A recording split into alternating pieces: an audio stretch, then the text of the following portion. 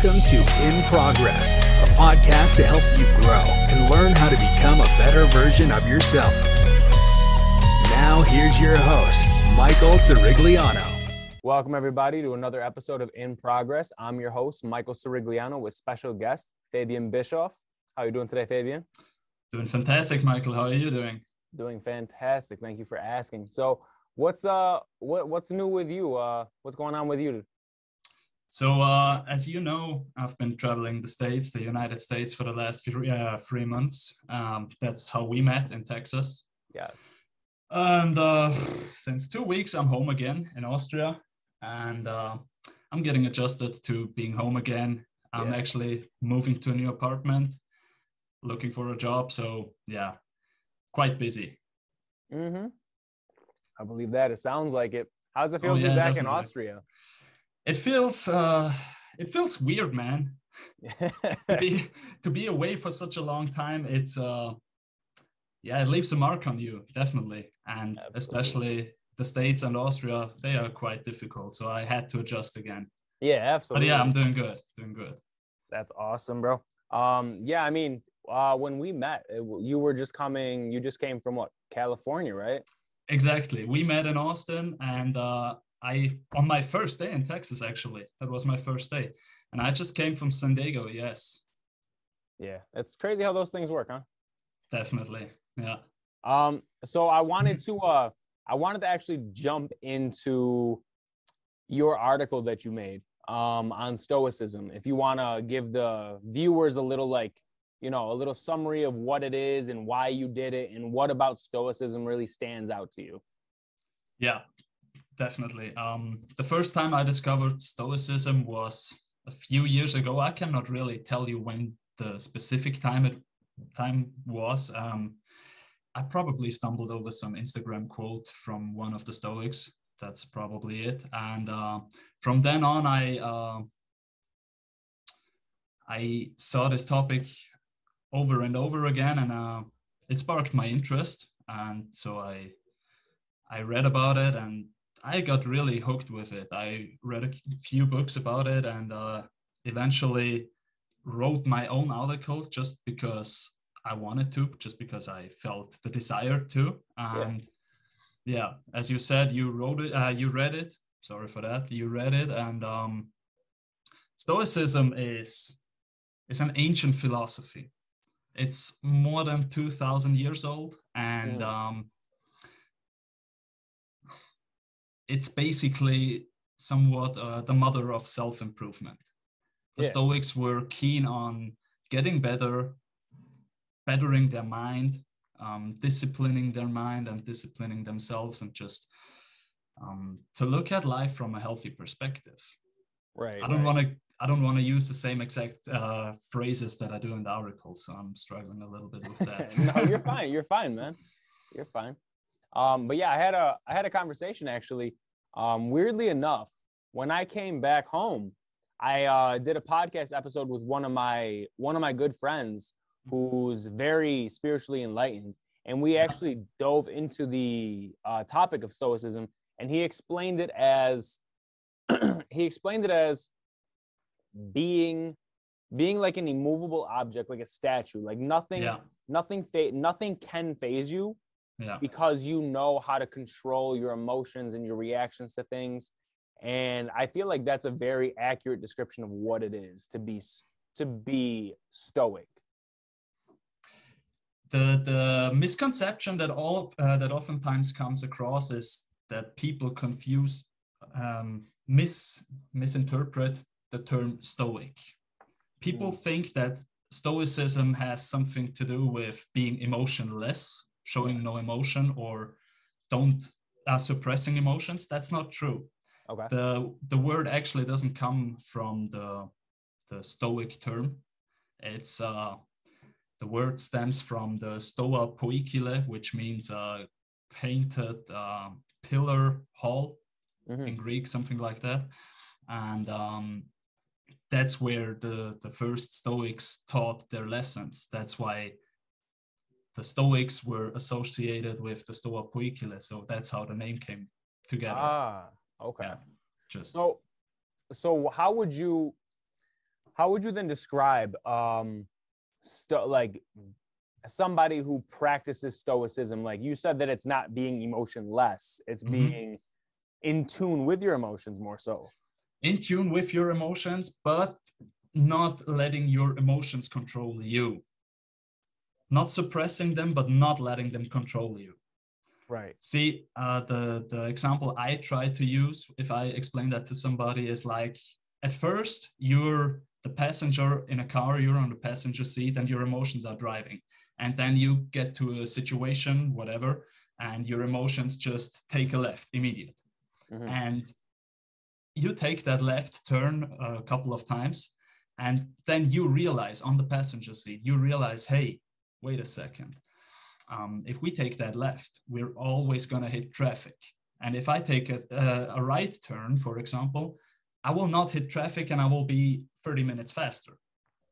So now you say, hey, buddy, let me drive. You take the driver's seat and you actually do that right turn. The emotions are still there. They're still on the passenger seat and screaming, no, go left, go left, go left. And you hear them. They're there and you hear them. You're aware of them. But you just choose, you're present enough, you choose to act differently. So emotions always give you an impulse to do something. For example, you stub your toe and your first impulse is to swear. Right. You know what I mean? Yeah. And that's the impulse, but you can control those impulses.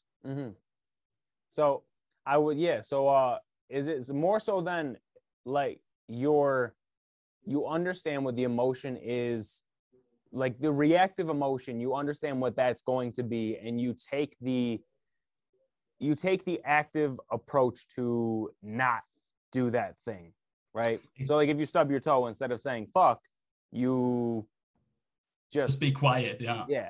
You just embrace it. Yeah. That's the way I see it. Yeah. And one of the Stoics, I'm not completely sure who of them said it, but they implied something like no outer thing can really harm you. No opinion of another person can really harm you. The only thing that can harm you is if you allow it to. That's very true. Yeah. So what about Stoicism caught your eye? Why are you so into Stoicism? It's a good question, and I don't really have an easy answer for it. At first I was curious. I read all those cool quotes and I was like, yeah, I like that. And then I read more about it, and the more I read, the more I got fascinated by it. Just the idea of being in control, you know? Yeah. And also taking responsibility for your actions. That's something I feel like is really important, especially in today's times, because we are masters at blaming others. Yes. Right? Victim mentality. Yeah, exactly. And just getting our powers back, so to speak. And what really hooked me is the concept of memento mori. I write about that in the article, but I'm going to explain it anyways. It's a Latin term that basically means remember that you will die. Remember that you're mortal. And the reaction I get most of the times if I speak to somebody who's not familiar with that concept is that they're like, oh my God, that's dark. That's very morbid. Yeah, exactly. Thank you. Yes. That's something that I don't want to do. I don't want to remind myself that I'm going to die eventually. Right. But the question that arises in my head is, why won't you do that? Because it's inevitable. That's Correct. A fact that just gets swept under the rug easily. But nothing is really for certain. Right, Not exactly. That we can finish this episode or I don't know what, but death is certain. That's the only certain thing in life, to say. And I feel like that gives you power. If you really embrace the fact that your time is limited, that gives you fuel. Absolutely. Because it drives you to do more and to let, like you said, let less things affect you, because like, I mean, it's morbid to think like that, yes, but I also think like that.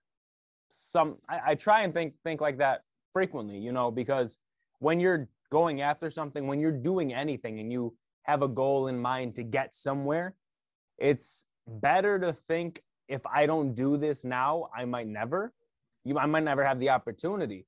If you think, you know, I'm going to die one day, it gives you a finite time frame. Like it's Exactly. finite. You're not living forever. So you have to do these things now. You can't let the small things bother you, because what's the use? What's the point? Exactly. And not only that, obviously it drives you to do things, but for me, it's also like it makes you appreciate things more, because you don't have to die to be done with certain areas in your life. So life is constant change, and with that change comes the fact that some things you will never do again. For example, I will probably never go to school again, probably. Or exactly. Or let's take my trip to America. That's maybe a better example. Yeah. It's just, I'm never going to do that trip again. That was a once in a lifetime experience. I may go to the States again, but I'm a different person when I do that. I maybe do it under different circumstances, and everything changes. So that special experience, that's a once in a lifetime experience. And memento mori, for me at least, also reminds me of that you will never relive this moment. Every moment is unique. Yes, exactly. Marcus Aurelius actually said, so one of the famous Stoics, he actually said, no man steps into the same river twice. For first of all, it's not the same river, and second of all, it's not the same man. Yeah, I've never thought of that, actually. That's actually so true. Because like you said, if you come back to America, even for 3 months again, if you do the exact same trip, it can't be the same trip. There's going to be different people that you come across. You're a different person coming to America. The things you do are going to be different. Everything's different. So you can't do the same thing twice. Even if you think it's possible, it's not. Exactly. And yeah, life changes. And with that, we get so caught up in day-to-day life that we forget about, and also in our hustle, we get so caught up in striving for something that we really forget what we already have. Yeah, exactly. And I read a quote once, if you knew that you would take your last breath, would you enjoy it? Yeah, but how many would? Definitely, but how many breaths do you consciously enjoy during the day? Exactly, 0. None. I mean, on a day-to-day basis, everybody, including myself, I can't even say that I don't. We take so much for granted, where maybe somebody who's like terminally ill and is going to die doesn't feel that same way. Like me and you right now, we're talking to each other. We're just, you know, this is normal. We live in the 21st century. We have the ability to do this. But exactly. like 30 years ago, if I met you in Texas and you went back to Austria, we couldn't talk. It's so crazy to think about it like that. I didn't think about it until you said it, but it's true. Yeah. Yeah. Literally, we'd never see each other again. Exactly. Impossible. And today it's just like that. It's so easy. Yeah. We just text each other a couple of times. You ready? Yeah, I'm ready. Boom. Exactly. Yeah. And it's amazing. Yeah. We're living in the best time ever. Really. Absolutely. It's the best time to be alive. It's maybe a little bit strange here and there, definitely. But just from the possibilities that we have, it's the best time ever, definitely. 100%. Now, with you said that you got into Stoicism, started to practice Stoicism. So before you came across and started practicing Stoicism, what about yourself did you see and think, this isn't what I want? Or was it like, what made you get into the Stoicism? Exactly. So I'm as you know, I practice martial arts, and for the last 4 years I've done that. And through that, I realized pretty quickly that our mind can do so much more than just what we think. Yeah. That our mind is actually really important in sports performance and in everything else in day-to-day life. The way you think determines a lot of what will happen to you.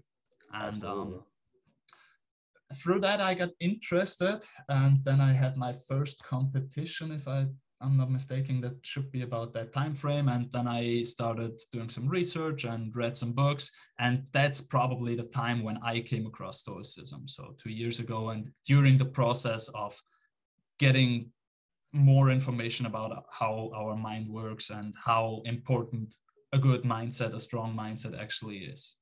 Absolutely. Do you find that the practices of Stoicism benefit you when it comes to training in martial arts?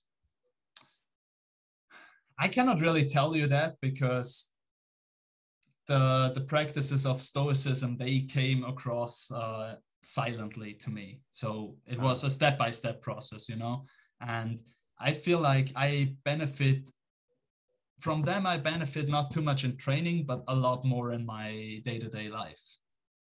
So if I realize that I get angry about something, I try to tell myself that that it's my responsibility, not maybe that I'm in that situation. For example, if I stub my toe, I didn't choose to stub my toe, but it happened. So it's my responsibility how I'm acting with it. Mm-hmm. Of course, I can get upset and swear and cry and I don't know what, but is that gonna change the fact that I stubbed my toe? No, of course not. The only thing it happened. It's the way it is now. The only thing I can do is just make the best out of that situation. Mm-hmm. Yeah, and, absolutely. So I was actually before we got onto this podcast, before we got onto the video, I was actually looking up. I typed in on Google Stoicism MMA. Okay. Right, and there's actually I think it was Fedor. You know Fedor. Mm-hmm. So Fedor, he actually, I couldn't find if he actively practices Stoicism. He doesn't really refer to Stoicism, but a lot of the things that he says in press conferences and interviews is it falls into that category of Stoicism, right? He said after he wins, he's at peace. He's not, he doesn't get over the top. It's like on to the next one. I have a job to do, kind of just like he lets it sit for a second and then he goes on. And he said when he lost, this one stood out to me. When he lost the match, he said something to the effect of, a tree can grow so tall before it gets taken down, but it's going to get taken down. And there's nothing that you can do about that. And it's just his mentality in it. He lost the championship. He lost the belt after winning, not like nonstop winning. And he was just like, it's bound to happen. It's supposed to happen. It is what it is.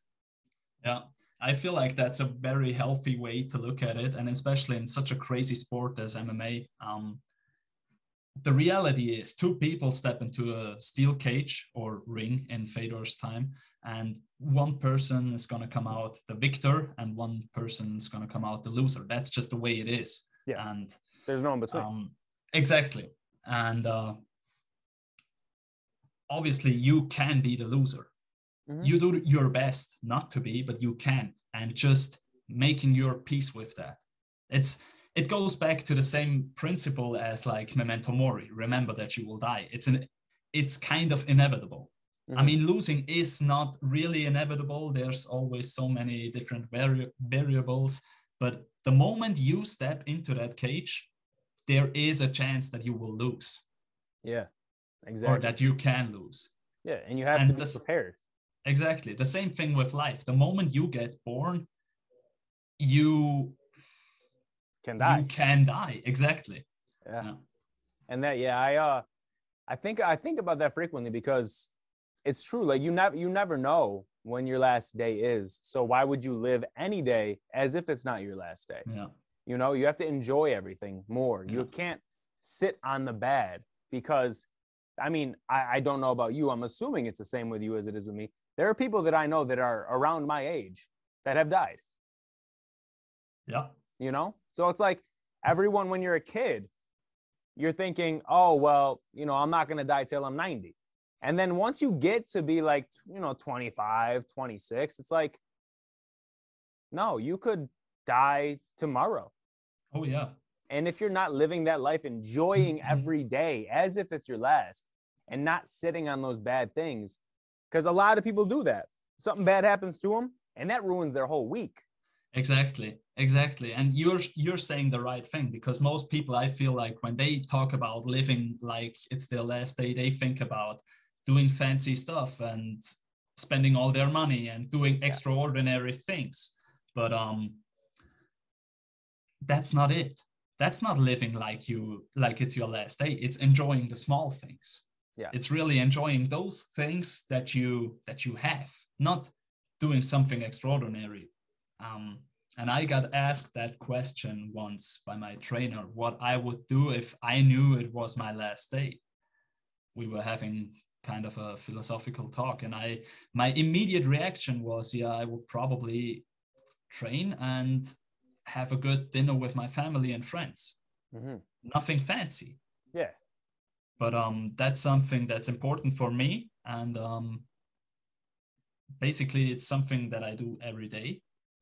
Yeah. And just consciously enjoy the important things.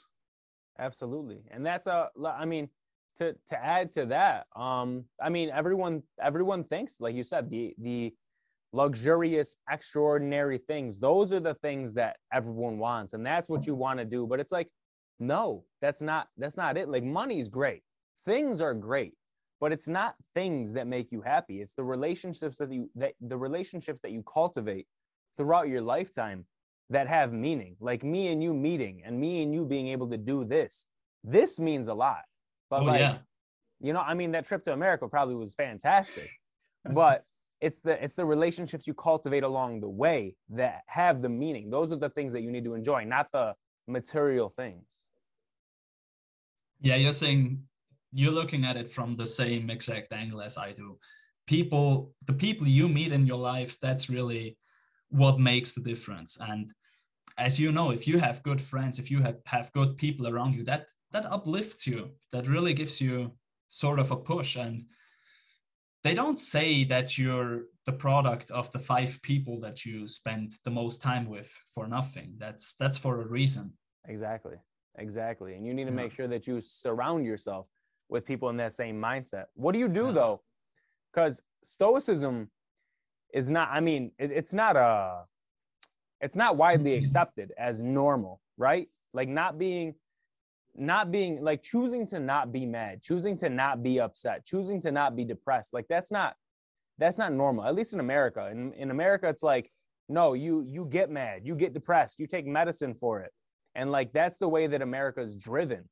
And how do you go about conversations with people that are more like, you're fucking crazy? I never had that somebody told me I'm fucking crazy. No. But first of all, I don't have those conversations with everybody. Mm-hmm. I only have those conversations with people that I feel like, okay, they are actually listening, and they give me the space to express myself and express my opinions, and they don't get offended if that's different than from what they think. That's a big one. Yeah. A lot of people get offended, and don't get me wrong, I may be a victim to that as well.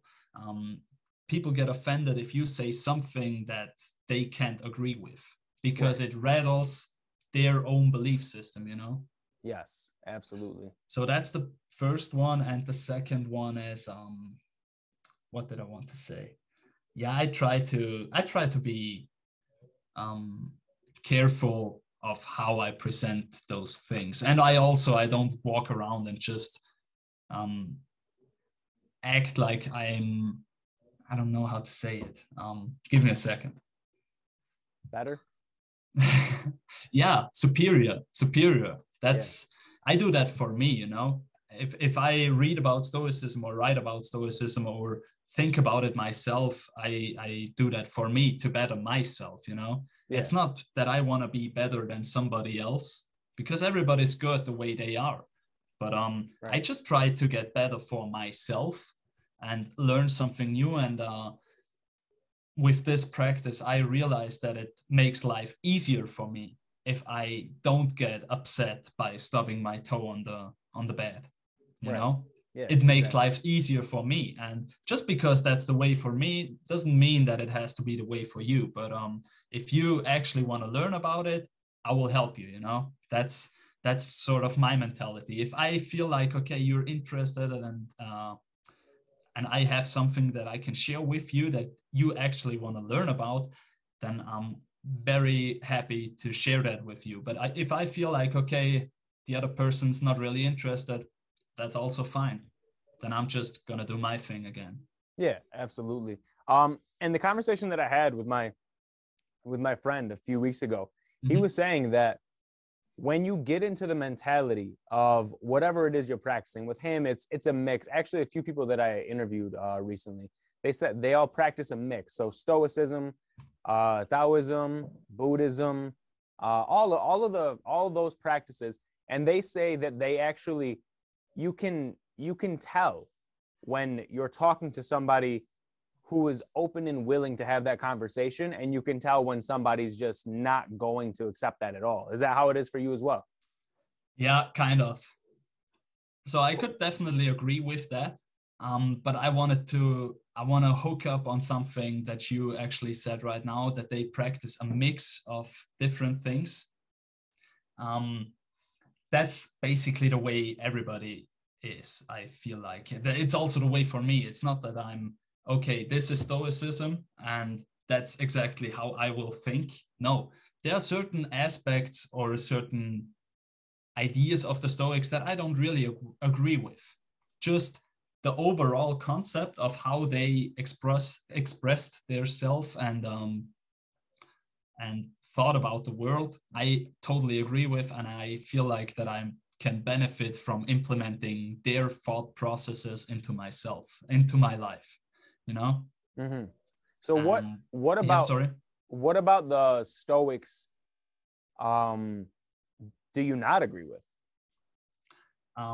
For example, they don't even agree with what everybody else, what all the Stoics. So two of the Stoics, they have two of the well-known Stoics have the opinion that money is not, or money wasn't important for them, but they also didn't have a lot of money. So they were like, yeah, better stay away from it.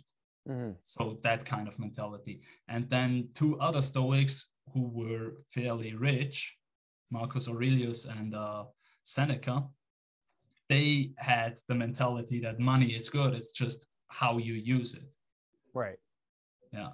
That's one point. Do you think that the Stoics that said money's bad, it's not important, do you think that was just their way of coping with not having money? Like the same mentality as stubbing your toe, like, oh, I stubbed my toe, but I'm not going to let it bother me. It is what it is. With them, it was like, I don't have money, so I'm not going to worry about money. Money isn't needed, so it is what it is. And that was their way of like dealing with it? Or do you think that their preaching actually was like, nobody should have money? I feel like it's the first thing, that they didn't have the money, and that it actually, because they didn't have it, that it wasn't important to them. They were content with what they had, you know? Yeah.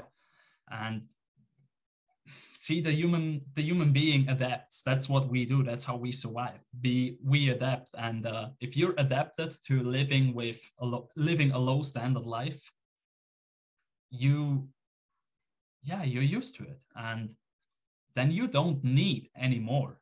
Mm-hmm. So that's that's how I feel about it.